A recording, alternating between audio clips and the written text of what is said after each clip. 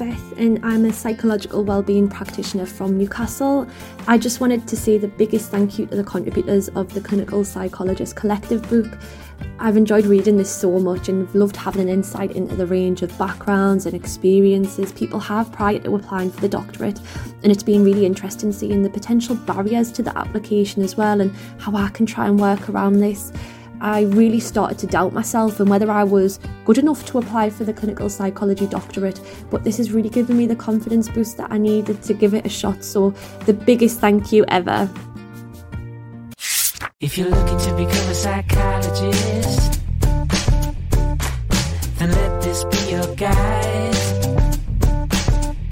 With this podcast at your side, you'll be on your way to being qualified. It's the Aspiring Psychologist Podcast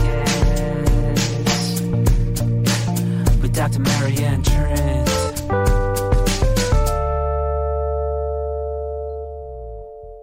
Hi, welcome along to the Aspiring Psychologist Podcast. I am Dr. Marianne Trent and I am a qualified clinical psychologist. So what I love about doing the role that I do in supporting aspiring psychologists is the truly random and wide breadth of different expertise and experiences that you guys have as listeners. And today's podcast is a guest podcast episode with someone I'd connected with on LinkedIn. And they are at a much earlier stage of their psychology career and had wanted to ask me some questions. And I said, you know what? This would make a really good podcast episode because other people will likely want to know the answer to your questions too. So would you be up for coming on and asking me on the session? So the answer was yes, thankfully. And yeah, we had a slight glitch with the Wi-Fi for our guest today. And so I'm on camera, but the lovely Ben, we've got a photo. But yeah, if you're wanting to watch on YouTube, please do come along. It's Dr. Marianne Trent. Whilst you're there, click a few likes, make a few comments, and yeah, get chatty in the comments because that's always really nice to see. You can also, if you're not a fan of listening to podcasts, you can also access the back catalogue of these podcast episodes as blog articles too. To do that, you go to www.goodthinkingpsychology.co.uk/blog. I hope you find this episode really useful, and I will look forward to catching up with you on the other side. Hi, welcome along to Ben Munro, who's joining us for today's podcast episode. Hi, hello. Thank you so much. And this episode is going to be a little bit different to usual. So for those of you who have listened to episodes before, you might well have heard me say that I'm a big fan of LinkedIn. And I think Ben was like, well, I'm taking her for her word and I'm gonna connect with her. And yeah, we got chatting in the DMs on LinkedIn. And I was like, Ben, do you fancy coming on and being a guest on the podcast? And you were like, okay. Yeah. So to give a bit of context, Ben is a little earlier in his career than most people, well, all people we've had on the podcast so far, which I think is really, really exciting and shows us, what a diverse group of people we are reaching with this podcast. So Ben has told me that he is in his first year of A-levels at college. Is that right, Ben? Yeah. Brilliant. So it's exciting. It's bringing back all sorts of memories when I was doing my A-level psychology. Exciting times. How are you finding it? It's good. Yeah, it's definitely much better than secondary school. Sort of a new independence and stuff. It's great, and obviously I'm studying psychology, biology, and maths, and that's like some of my three favourite subjects at GCSE. It's going really well, yeah. Oh, good. So we had a little bit of crossover there. So I did biology and psychology. I thought about maths, but my favourite maths teacher wasn't doing the A-level syllabus. And I was like, well, no, I think I only got my A in maths because of my favourite maths teacher, so I'm going to give that a side swerve. Oh, and you did psychology GCSE, you said as well. Yeah, I did. Yeah. It's still quite like nobody who I know who I didn't go to my school does it, so it's quite rare around where I'm from. But yeah, it's definitely different to the A level. Lots less essays and stuff. Yeah. So, what's the dream? Where do you hope to get to? What do you want to do when you're I was going to say when you're all grown up, when you're a proper grown up, but frankly I still don't feel like a proper grown up. So, yeah. What do you hope will be in your future career? A declin qualification, I guess, at the end of the day. But I want to help people is the end goal, I guess, no matter sort of what it ends up being, just helping people in general. Brilliant. Well, I think that it's really exciting that you know that at this stage of your career, because it really helps you to like supercharge the direction that you want to go in, really. Whereas I only discovered or thought that I wanted to be a clinical psychologist pretty much during the last weeks of my undergraduate degree when I was already studying psychology. So, you know, you've got this golden opportunity to really use this time as bonus time. And I guess, yeah, like I know that our purpose of our podcast today is for you to ask me lots of questions. But in your position, what I'd be doing is thinking about whether there's any work I could do even now at A-level years that is about developing my ability to work with some of the core and key groups that that clinical psychologists work with. So when I was your age, which sounds so patronizing, and I'm sorry I just said it, I was working in Boots at my weekends.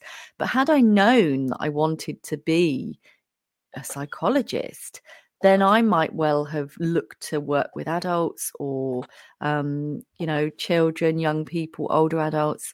I don't know, like some sort of care role or something that allowed me to get a really good head start on that, so that I was, you know, hitting the ground running when I got to university, I guess.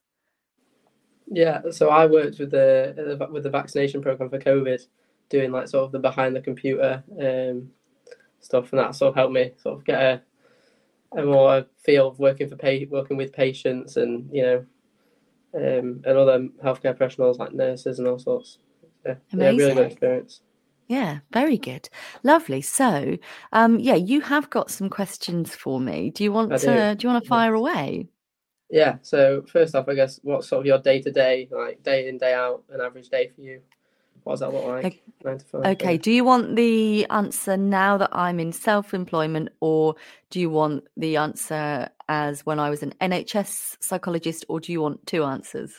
Bit of both. Go on. Bit of both. Okay, so I'll give you an idea of what my NHS role was like. So my most recent NHS role was working with working age adults in sort of community mental health team.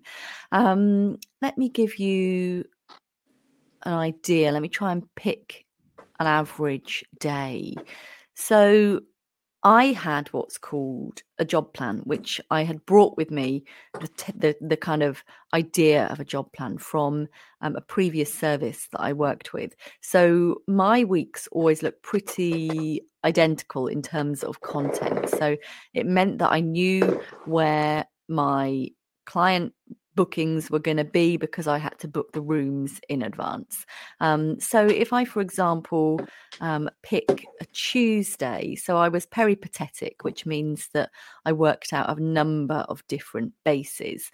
So I had one key base, but I found myself, when I was 4 days a week, I was actually in, I think, 5 different bases. So it was really frenetic, but I was really keen to be able to deliver the 50% face-to-face that the service wanted of that grade of staff. And people even told me, it's not possible, you can't do it. And I was like, well, that's what I've been recruited to do. I'm gonna blooming well go out there and do it. So my average Tuesday, when I was working most recently, I was using the outpatients department of a psychiatric hospital, and I would break my days down into clinics. So on a Tuesday morning, for example, I would see 3 clients.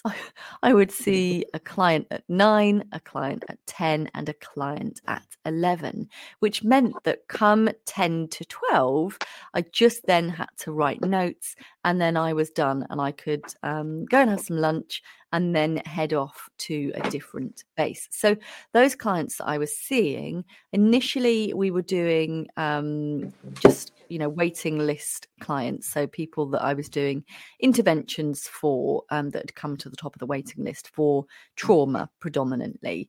But after a while, I began to think, we need a group in this service to try and teach some of the stuff that we'd usually do one-to-one, so that it speeds up people's access to the service. And so, often when you're in NHS or employed services, groups take up a whole morning. And I was like, well, that's not going to help the waiting list. That's going to make it worse, in effect. And so I said, I want to use one of my existing client sessions, but make that like a one-to-many model, make it a group. So do a whole group within an hour. And so that's what I did. Before I left the service, I'd done that twice. So we'd done a pilot and then we'd done the whole group. So it's slightly shorter as a 50-minute session, but actually in terms of the amount of information we were able to impart and the amount of people we were able to serve within that, it was really useful. And so, I pride myself as thinking outside the box a little bit. And then in the afternoon, on a Tuesday, I think it was largely admin time and supervision. So supervision for myself, which is obviously very important, but also supervision for any aspiring psychologists, so either trainees or assistants or honorary assistants, but also a bit of time to connect with the team as well in the shared office. So was that a useful whistle-stop tour of an NHS day, Ben? Yeah, definitely. Yeah, that's much more than I thought it would go on to. Yeah, I'm quite productive. Yeah. I'm quite productive. Have you got any questions or, things that have been triggered for you when hearing that? I guess sort of what are the different challenges of working with, obviously you said working adults, but like all different sorts of patients, I guess. Yeah, I mean, for me, one of the main challenges was that I was doing the bulk of the assessments. I love doing assessments. I find it a real privilege. I was doing the bulk of the assessments because they were predictable and they're routine. People knew when to book those into my diary. So I would do an assessment on a Friday morning. And I think I'd also do an assessment on a Monday afternoon. It's a couple of years ago now, but Monday afternoon. And so there was 2 slots where people could book in for assessments. But for me, one of the main challenges was that I could really connect with people and could really see that they were in need of the service, and more than that they were going to be a good fit for what we had and were going to respond well to our treatment. So I always used the assessment sessions to kind of give a flavour of the work and to check that they were able to engage with it. And so for me, knowing that these people were there, they weren't just names on the list to me. They were people with stories and lives and loves and things that mattered and things that were hurting them.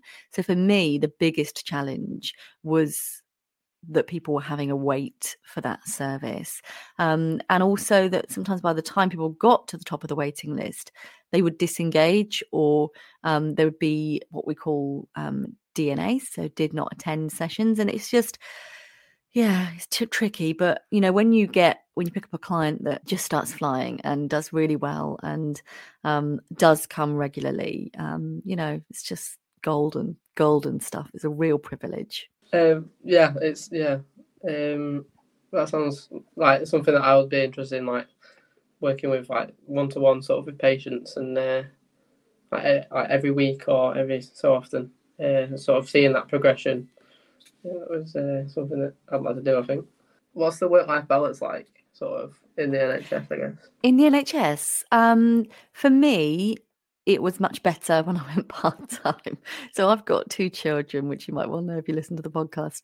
When I was first qualified, I was driving 25 miles each way through sort of heavy traffic. So before I had children, I worked 9 till 5, and so I was out of the house from 10 to 8 until 10 past 6.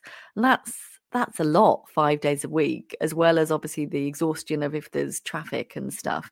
But I've always been a real fan of lunch breaks. I've always taken my break and always taken time to have that away from my desk and to encourage my team to do that with me. And so that's something that's been really, really lovely, actually, and really for me helps with the work-life balance. So either strolling out to like the local shop or the local deli, or eating together and then having a quick stroll, or just sitting in sort of communal staff areas and just chatting and connecting and, forming, norming and, storming in terms of what we do with teamwork. So yeah, I think very fondly of my time in the NHS services that I've worked in. But it is tricky, there's a big job.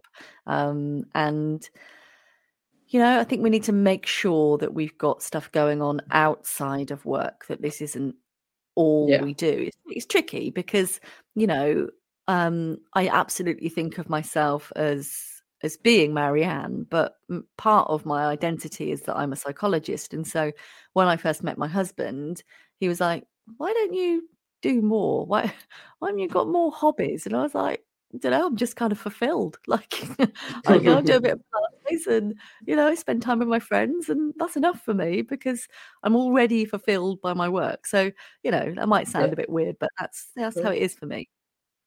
Yeah, I suppose if you enjoy what you do, it's not work, is it? Yeah. In terms of what I do in private practice, so I very much kept the clinic model. So I do on a Tuesday, Wednesday and Thursday morning, I see 3 clients. And I wanted to keep it at that. So that tends to be as many clients as I see in a whole week. So yeah, I'm done by lunchtime, but I use the afternoons to write for the media or to edit podcasts or to work on books and courses and projects. So I'm definitely not sitting around twiddling my thumbs. Mm-hmm. And on a Monday and a Friday, so I've definitely got better work-life balance now that I'm self-employed. So on a Monday tends to be a bit of a quieter day for me, where I can get through some of the admin and the bits and pieces. On a Friday morning, I tend to do podcasts. On a Friday morning, I also go out to personal training as well. But yeah, I do media coaching, and I love my life, actually. So yeah, there's always articles that I'm being asked to write or that I pitch for. So yeah, I keep myself very busy and try and diversify my portfolio so that I'm not getting burned out or kind of strung out in any particular area. Yeah. What would you say are the key skills to do sort of a job like being a clinical psychologist? What sort of skills should I be developing now before I get to? Yeah, good question. Probably they're ones that are pretty tricky to measure, really. But I think it's the ability to have empathy, to be moved by the distress of others, but not in such a way that you're panicking or you're kind of brought into the chaos as well. But, sounds really silly. Why is this the first thing that comes to me? But long before I was a psychologist, I was reading magazines like That's Life, which you might not have even heard of. But I really liked those kind of weekly magazines that have got human interest case studies in.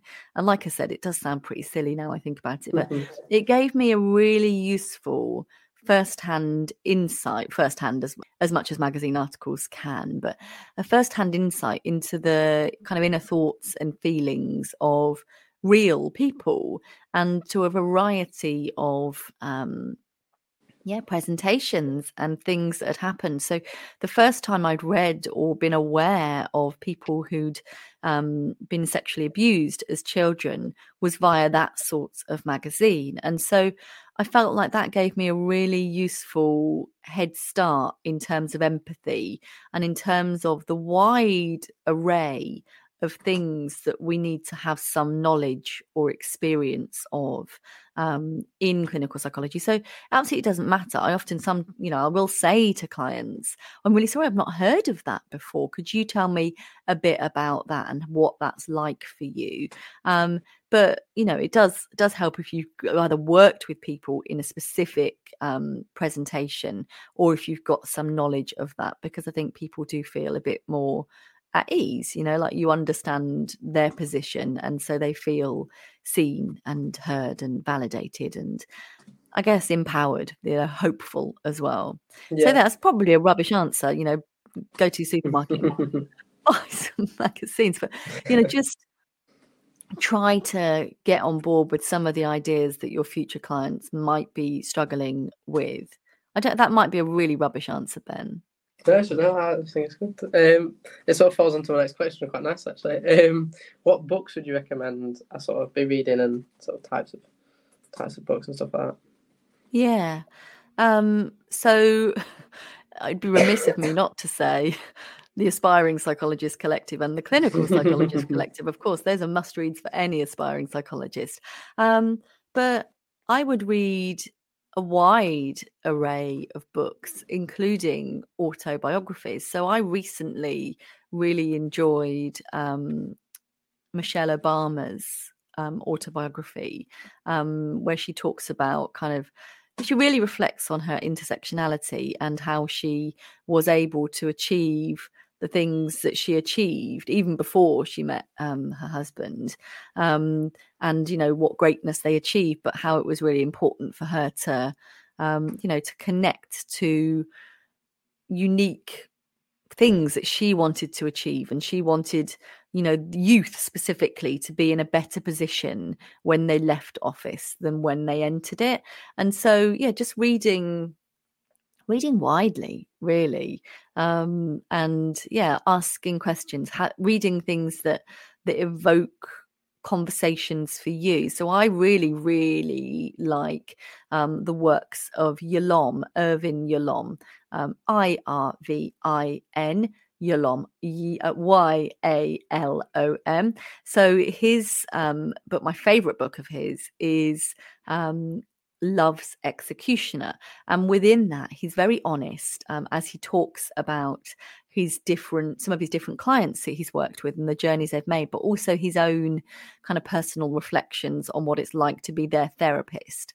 Another really nice book by him, which is called Staring at the Sun, and that's all about people with death anxiety and working with not even necessarily all older adults, but people that are considering for whatever reason their own mortality, and I just really like his style of writing. So for anyone who's probably at any stage of their psychology career, but certainly at the stage that you're at, I think it's a sort of book that you can read now with the understanding that you've got now, but as you progress through your career, pick it up again and read it again, because you'll get more in a different way from it once you've got different thoughts, experiences and reflections to draw upon. Yeah, that sounds, I'll give that a look. Sort of my next question would be, what sort of opportunities are there for progression through the NHS? You might not know, I suppose, being private nowadays, but going through up the NHS ladder, I guess. Yeah, good question. So before I started training, I was a band 4 assistant psychologist, and then I got on to training, which was a band 6 trainee clinical psychologist role, and then you qualify at band 7. I actually left my band 7 post, even though I adored it, and even though I'm still in contact with some of the people I worked with there on an almost daily basis. We've got a WhatsApp group, and they were just lovely, just my tribe. But they didn't have any at that time. They didn't have any progression roles available, and so when I qualified, we were quite fresh out of. So when I qualified, there were no qualified jobs around because you don't know how much you know about mid noughties financial culture, but in 2008 there was a big crash due to mortgages and things and Northern Rock and all of that jazz, and it meant that there was a recession when I graduated 2011, and there were literally, by the time we graduated, there was only 2 out of 16 of us on my cohort who had jobs. And so there wasn't much funding. I think there were being cuts made to funding places for training for the doctorate as well. So by the time I finished, I think my cohort had been reduced to 10 for new people coming on for my course.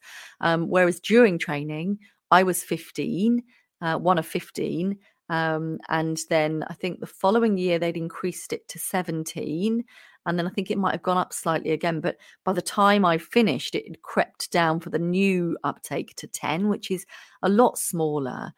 So there just wasn't that level of focus on the importance of mental health and funding it, which is really unfortunate actually. And I don't think the same thing will happen again with any future recession. Some people are saying, well, there's been a bit of growth in the economy in the last quarter, so that means technically we can't be in recession. But I think we're still thinking that some element of recession is likely, especially with the cost of living crisis. And so I would hope that there won't be cuts in mental health funding, and actually the opposite would be true this time. Yeah. I've forgotten your question. Did I answer it? I can't even remember. Yeah. What do you think the progression, or maybe not progression, I don't know. Oh yeah, it was. Let me come back to that bit of question then. So, I left the band 7 position I was in because, as much as they loved me and my work, and I loved them and the work, there wasn't that progression opportunity at that time, and so I moved on to an 8A, which was actually closer to home, so it wasn't all bad at all, and I learned many things and made lovely connections there too. But when it came to thinking about 8B, there were opportunities, and I had been interviewed for 8B opportunities. But at the time, I think they've changed it since. At the time, if you, even if you were part-time, when you did a band above, you had to pay full pension contributions, even though I was only part-time. And so I actually would have been worse off for more responsibility. So for me, that wasn't really what I wanted to be doing. I didn't want to work harder for less money. And whilst it isn't all about the money, it sure does help make things a bit easier to organise in your life. So there are progression opportunities, and I've got friends working in 8B roles. I don't know if I've yet got anyone working. I think I did have a friend working in 8C, but she moved roles and I think went back down to 8B at some point. So there is progression. But it's not really something that I was that passionate about, to be honest.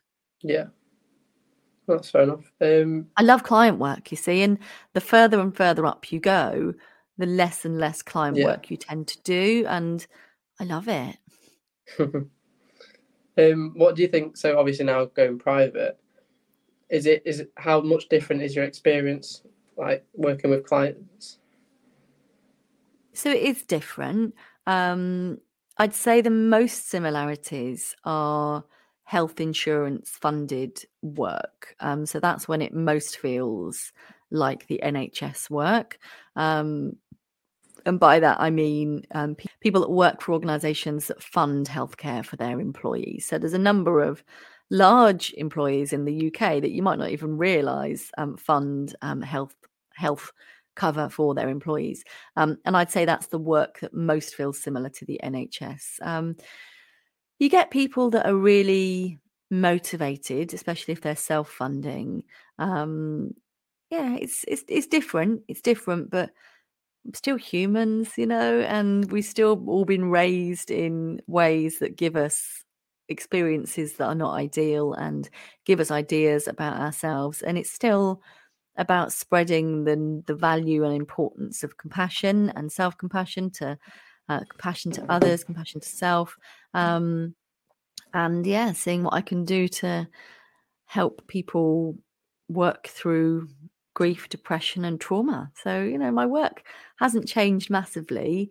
It's just that I've cut out all the levels of bureaucracy and all the meetings about meetings about meetings. And so I'm able to get my feet on the ground and help people at the point that they need it, which feels like a real luxury compared to a couple of years wait on a waiting list. Yeah.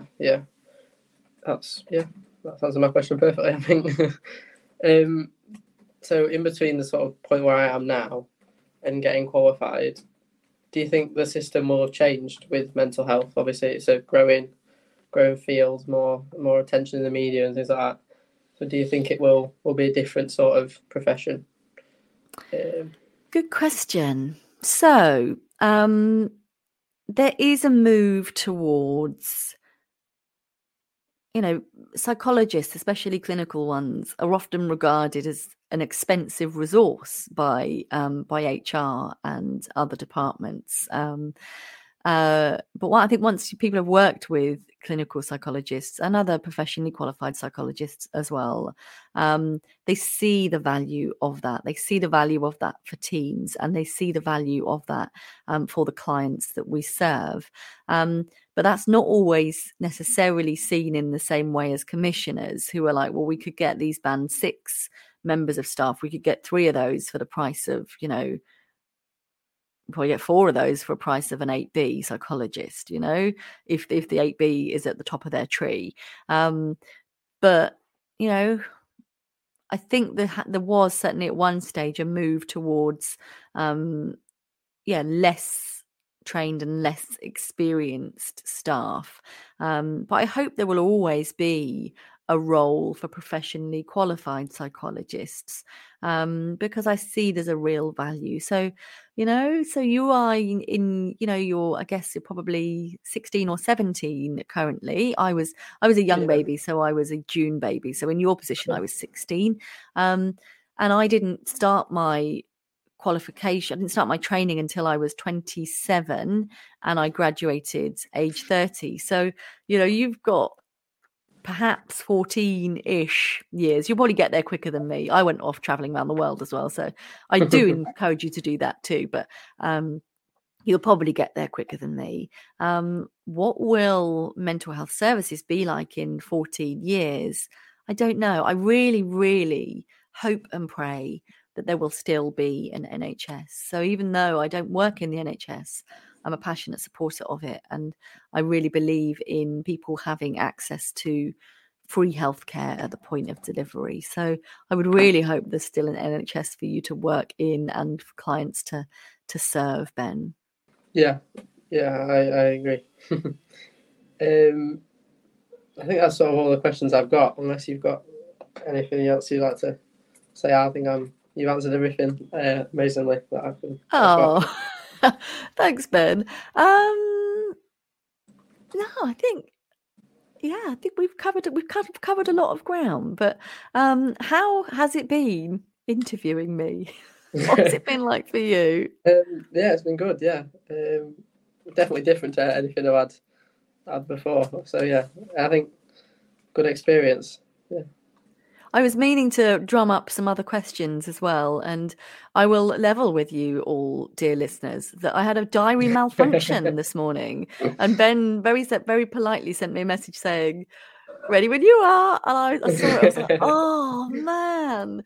So I hadn't even sent you a link to access recording, and I followed you on socials like I said I would, and then I was supposed to drum up some other questions, and I'm so sorry. Busy week, busy minds. But yeah, you did really well with the questions that you brought to me. So thank you again for your time. We had a little bit of a Wi-Fi hiccup, which is why Ben's not on not on camera, but we're going to get a lovely picture, so you'll be able to see his face. Yes, but thank you so much for your enthusiasm, your intrigue. Wishing you the very best with your A-levels. Do let me know how you get on, and if you need any support or guidance in future. Thank you. Yeah, thank you. Honestly, what a privilege to chat with Ben at this stage of his career. And I'm looking forward to seeing how his career develops and unfolds. If you've got any ideas for podcast episodes that you think would be useful, do please get in contact with me. You can fill in my contact form at www.goodthinkingpsychology.co.uk/podcast. But I hope you found this session useful. And if you would welcome any additional support, do consider the Aspiring Psychologist membership, the Aspiring Psychologist Collective book, and the Clinical Psychologist Collective book too. Right, I will look forward to catching up with you for our next episode of the podcast, which will be coming to you from 6 a.m. on Monday. Otherwise, thank you so much for being part of my world, and I'll catch up with you very soon. Take care. Reflective accounts of mental health professionals on the way to getting qualified. So many tips and lessons to learn from. So many things that you can try. The Aspiring Psychologist Collective. The Aspiring Psychologist Collective.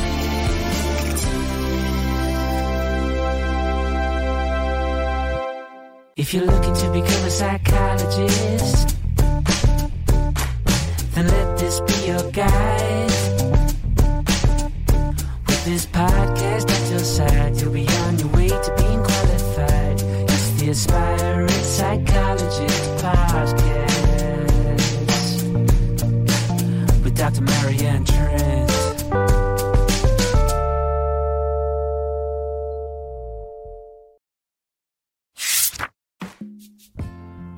Hello, my name is Veronica Kasova.